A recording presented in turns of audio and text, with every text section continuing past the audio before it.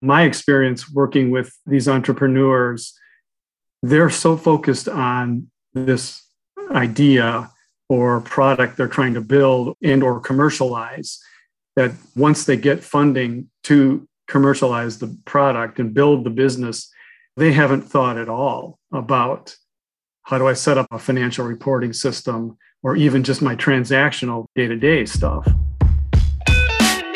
Small businesses are the backbone of the American economy and here in Michigan, but only 50% will make it 5 years in business. On Mitten Money, host William Zank will focus on helping Michigan-based business owners with the tough questions that will help them succeed. How do I expand my business? What options do I have for retirement? How do I move forward? Having worked with small business owners throughout his entire career and with excellent attention to detail and strong analytical skills, William Zank of TriStar Trust will unearth answers to these questions and more. You can subscribe to the podcast and learn more about how William and the TriStar Trust team can guide your small business at tristartrust.com. Good morning, good afternoon, and welcome to another episode of Mitten Money. For many people, when they start or go into business, they often are very talented at the fields they go into. Sometimes, though, those same skills that help drive the core business don't necessarily help support the ongoing operations of the business. One of the most common areas where this happens is the financial side of the picture. And so, what are your options exactly? Now, you could hire someone to help run the books, but should that person be full-time? Should they be part-time? How would you also vet their experience? To help answer some of these questions, we have a very special guest on today, Tom Konzelman, who has a unique background where he currently works as a CFO for a medical systems company and has a lot of experience providing finance and accounting knowledge to startup and growth companies. And so if you're at all interested in knowing more about financial reporting, knowing when a company should potentially hire an outside consultant to serve as their CFO, or how to raise money for an upcoming product launch or expansion, then this is an episode for you. Tom does an amazing job giving actionable advice that is easy for anyone to understand. So welcome, Tom. Thank you. Thank you for that nice introduction as well. I'm happy to be here. Absolutely. So let's go ahead and dive right in. So looking over your career is super impressive, having worked for one of the world's largest accounting firms to a number of very successful medical startups to your current role with 3T Medical Systems. And so along the way, what was the inspiration for wanting to work as an advisor / consultant for different companies? And then also, did you notice a unique opportunity while you were working for others in the past to dive into this advisor and consultant type of relationship with companies? Yeah, so great question. It wasn't necessarily, the inspiration didn't come from the job that I was in throughout my early stage of my career. It really came after I lost my job as CFO for a company with 27 years. Our company was purchased by a local bank. And after 3 years helping with that transition, my position got eliminated. So then I had to figure out, well, what am I going to do next? And after doing what I did for 27 years, I really kind of had to reinvent myself, if you will. And what I realized as I went through my networking process and did some soul searching and visioning, what I realized was the company that I had been with for 27 years, the really fun and exciting part of that was when we were small and growing, trying to build the organization, build our systems to help scale the sales or the services. And then I just kind of realized, hey, where I am, there are a lot of small startups, growth stage companies who I think could use some finance and accounting help. And as I talked to people, I became aware that this was true. And so that's how I landed here. I decided I really didn't want to go back, at least initially, into an established company that was on the larger side. I wanted to work with these smaller companies, help them grow, and kind of wanted to roll up my sleeves and get my hands dirty a little bit too. So that's how I landed here.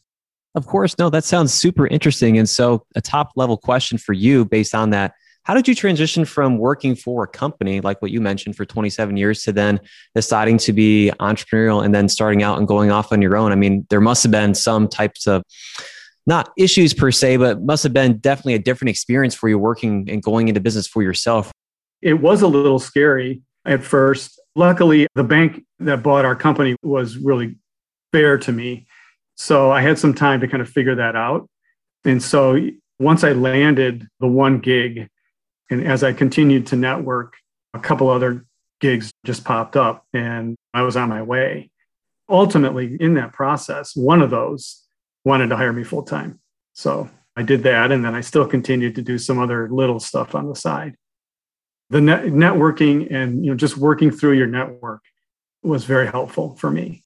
Oh, sure. No, it sounds like a cascading effect that worked out pretty well for you. So I appreciate kind of diving into that. I'm sure for a lot of people, it's definitely a big adjustment to where I know, at least within a lot of people within my own peer group, they're very entrepreneurial to begin and go out with. And so I know that transition for some people would be hard if you started in one corner and then you really went far over to the other corner.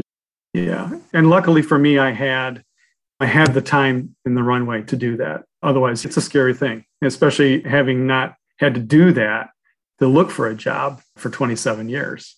The other good thing for me, as part of that process, I was provided with a career coach who kind of helped me work through that process. Yeah, very cool. And so in your opinion, why do you think most people struggle with the management of a company's financials? Do you think it's either from a lack of interest that people may have or a lack of understanding? Yeah, good question. I think both. Certainly a lack of interest. My experience working with these entrepreneurs, they're so focused on this idea or product they're trying to build and or commercialize that once they get funding to commercialize the product and build the business, they haven't thought at all about how do I set up a financial reporting system or even just my transactional day-to-day stuff.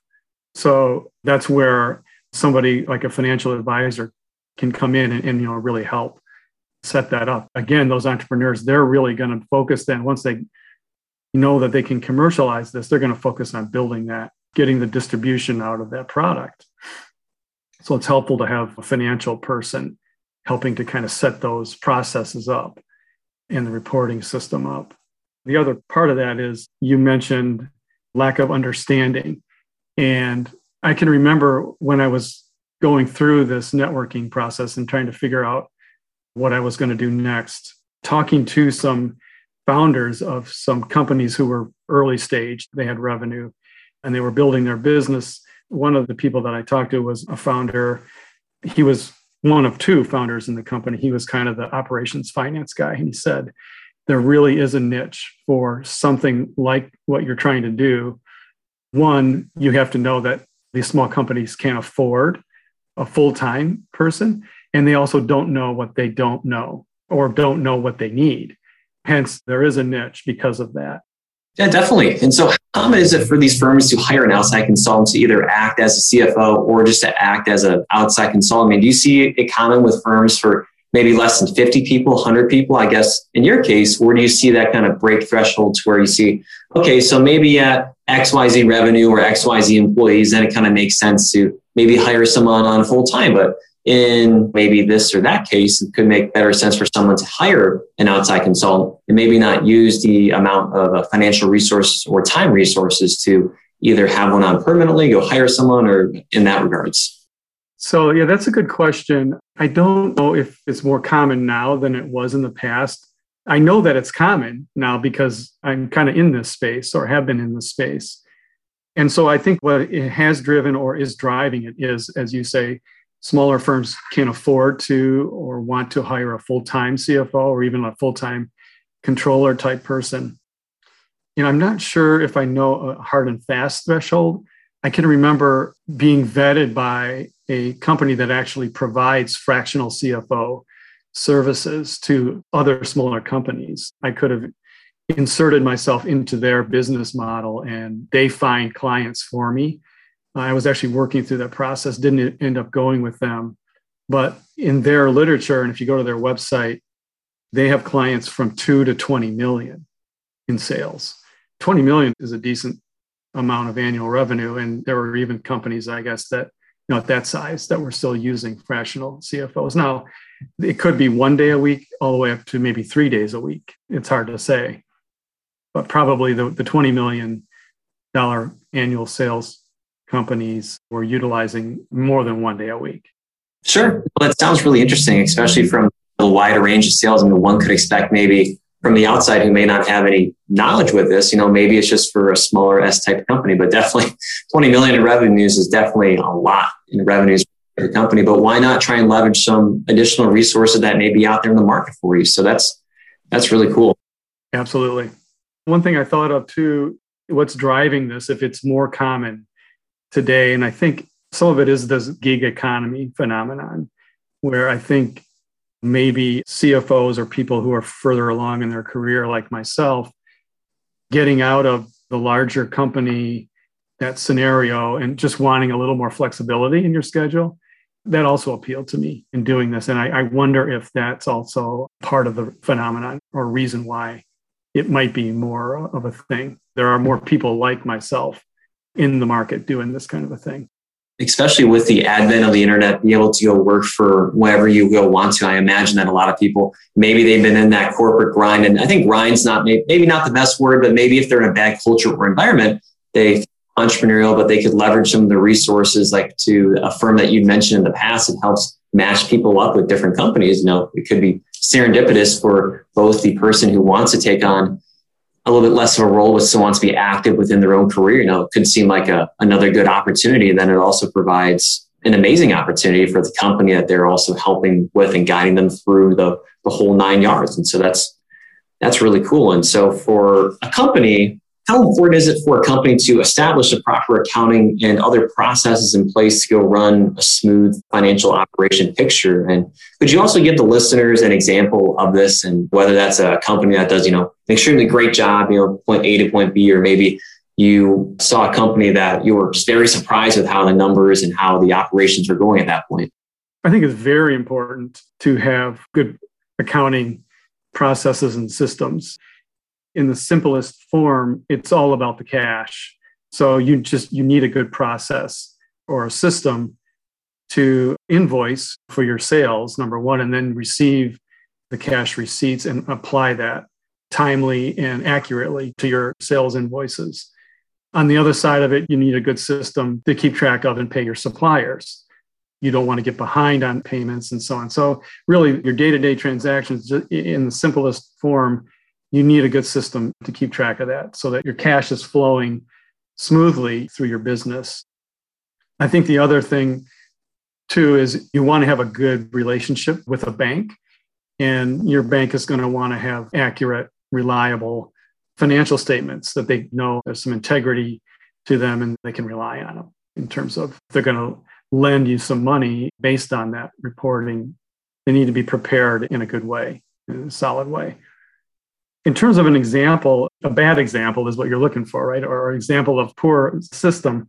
A company that I was working for, they had a kind of a very unhealthy percentage in their over 120-day past due receivables as a result of a poor invoicing process. And to my point earlier, there was a whole bunch of cash sitting in receivables over 120 days that they needed to get back into the business. A result of that was that they had a higher borrowing amount on their line of credit, and it just wasn't cycling the cash through. So they had higher interest costs and so on. But we got that rectified with a better tracking system. And then we had to work hard on those very outstanding past due invoices.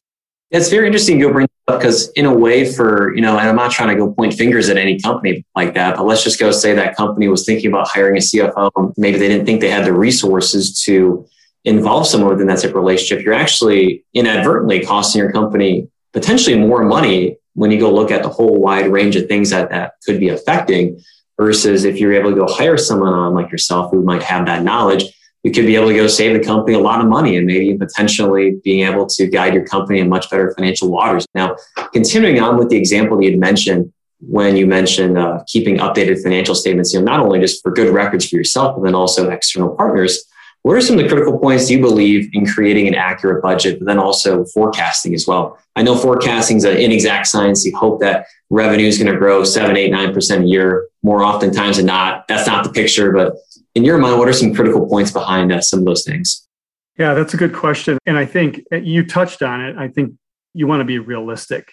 You're probably preparing some kind of a financial model or some forecasting because, number one, you want to operate your business in a good way, but you're probably also doing it because somebody on the outside, whether it's a board members, or most likely a bank, wants to see where you're headed on a financial or economic basis.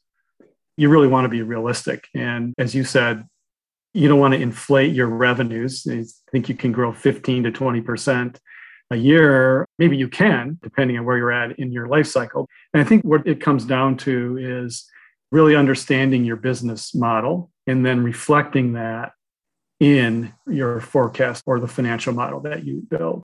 So I hope that helps. It's not real specific. That's how I look at it from a high level. That's perfect. I feel like I'm in like a part-time MBA class right now, being able to go listen to that type of responses, going into such great depth with that. And taking a step back now, going to a different financial statement, talking about debt now, I can imagine that a lot of consumers, for one rhyme or reason, think that debt can either be good or bad. Is really how you leverage your resources personally. Now, can people say the same thing, or would you think the same way with a company's and how a company approaches their debt? Maybe that's setting up a line of credit. Maybe that's having debt on their balance sheet. I know a lot of people want to be debt free, and naturally, that could be a smart, meanwhile thing to go do. But in your opinion, does that same thinking for a consumer translate well over for a company? Yeah, I think it can. And my gut response is debt is not bad, but there are some pitfalls to it. You don't want to overextend yourself. And again, I look at it, what are the cash flows? You know what your inflows are from your revenues and your sales of your product or service. You know what your expenses are. Then can you handle some kind of a debt service cash load? And I think on one hand, if you want to grow your business at a certain rate, you often are going to need some outside capital. Loans or lines of credit is certainly one way to do that. But there is a school of thought. I mean, I've seen this too with startups and entrepreneurial types called bootstrapping, where you don't borrow, you only grow and spend what you take in, which is certainly a philosophy on the consumer side as well. So I think it can work both ways, but I do think for companies that are growing and want to grow, some form of outside capital, and in this case, we're talking about debt, it's not necessarily a bad thing. I think you just need to know what the cash flow is that you can handle in terms of the debt service, and don't get yourself overextended. Oh, sure. When that starts to happen, all sorts of alarm bells start to go off. And so let's imagine that a company that you're helping, you're looking to help advise, is looking to raise money for either an upcoming product launch, or maybe it's just an expansion in some of the services that they offer. What are some smart ways for that company to raise the cash that they might need? A lot of the ways that you start with startups is, they call it the 3 Fs, friends, family, and fools. You get some small seed money to get started, but ultimately that most likely not going to take you very far. Sometimes you can do some grant writing, get some funding through grants, depending on what market segment or sector you're in, especially in the medical field. There are often certain kind of grants that you can get funding from. There are also angel investors out there. The state of Michigan has an angel fund that you can get some seed money from as well. But then typically the next step is you want to do some kind of a preferred stock raise, typically called Series A, or depending on how many times you've done it, Series A, B, or C. And then what the business owner would need to be aware of is they're going to be diluted, most likely, when that kind of a thing happens in terms of the ownership.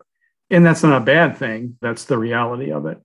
Sure. So you don't want to be double clicking on one of those points you brought up. And so one of the points is a line of credit, which I'm sure a lot of consumers are very familiar with. However, for people that may want a line of credit, maybe they're looking just to have a safety net if something were to happen to their job. Maybe they're looking to take out some credit to help make an improvement on their house. Now, I could imagine for a business that you could use a line of credit for almost anything. But in your opinion, what you've seen in the past, what would an appropriate amount of money be for a line of credit? Do you see companies more looking at that as this is a safety net type of cash, or in your opinion, like we just mentioned with the prior example, maybe to help kind of bootstrap some type of expansion like that?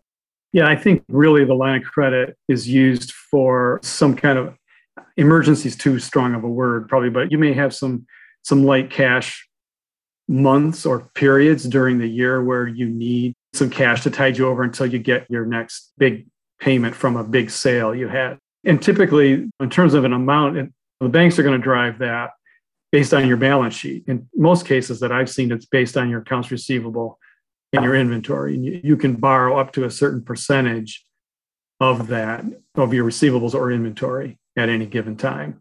They set a limit and you can't have more than that outstanding. Might be 80% of your current receivables. They take some out for delinquency, and then 50% of your inventory, something like that. It's a borrowing-based formula. You can't borrow above that. Well, good. And so working our way to now our signature question that we ask all of our guests. And so at TriStar, while as a firm, we provide comprehensive wealth management services to our clients, at the center of all this are relationships. Building genuine relationships is something that we talk about every day. And I'm sure that you find relationships as a key part to being part of the community and at 3T Medical Systems. And so can you talk about that and then maybe share some examples you've experienced firsthand with regard to the importance of building relationships across your whole career? And it sounds like, I don't want to be too fortuitous here, but it sounds like without some of these relationships and networking, maybe you would have never gone down this advisor consultant type of role within your own career. That's absolutely right. I did some networking while I was with the company that I spent 27 years with. I had to have banking relationships and I had to raise money because we were a finance company. So we were always raising money so we could lend money. That helped when I got to the place where I was looking for another job. And like I said earlier, every one of those people knew 2 or 3 people, and those other people knew at least 1 or 2 people. So it just kind of dovetails and snowballs from there. So to your point, those relationships are very important. And it wasn't for me looking for a job. It wasn't that everybody knew of a job or could get me an interview. They just needed to know what I was up to at that point in time. And at some point, one of those relationships paid off in terms of a job. I guess the other part of that is I did a lot of coffees and maybe some beer sometimes. It was a good way to get in front of people and just build a relationship. That was very helpful and satisfying as well. Of course. And then building up all these relationships over time, was just such a great advantage for yourself in your own career. And so I appreciate mentioning that and just some of the different ways you're also able to go about building your own network. So I appreciate that. And so for those who want to learn more about yourself, what are some good resources for the listeners out there? So you can find me on LinkedIn for sure. I'm not a big social media user, but I am on Twitter at T. Konzelman. And I do have a Facebook account I rarely use, but you can find me out there on social media. Well, perfect. I appreciate that. So thank you again for listening to another episode of Mid Money. Please don't forget to follow our podcast so you don't miss when new episodes drop. Thanks, Tom. You bet. Thank you. You've been listening to Mitten Money, sponsored by TriStar Trust. Subscribe to the podcast and learn more about how William and the TriStar Trust team can guide your small business at tristartrust.com.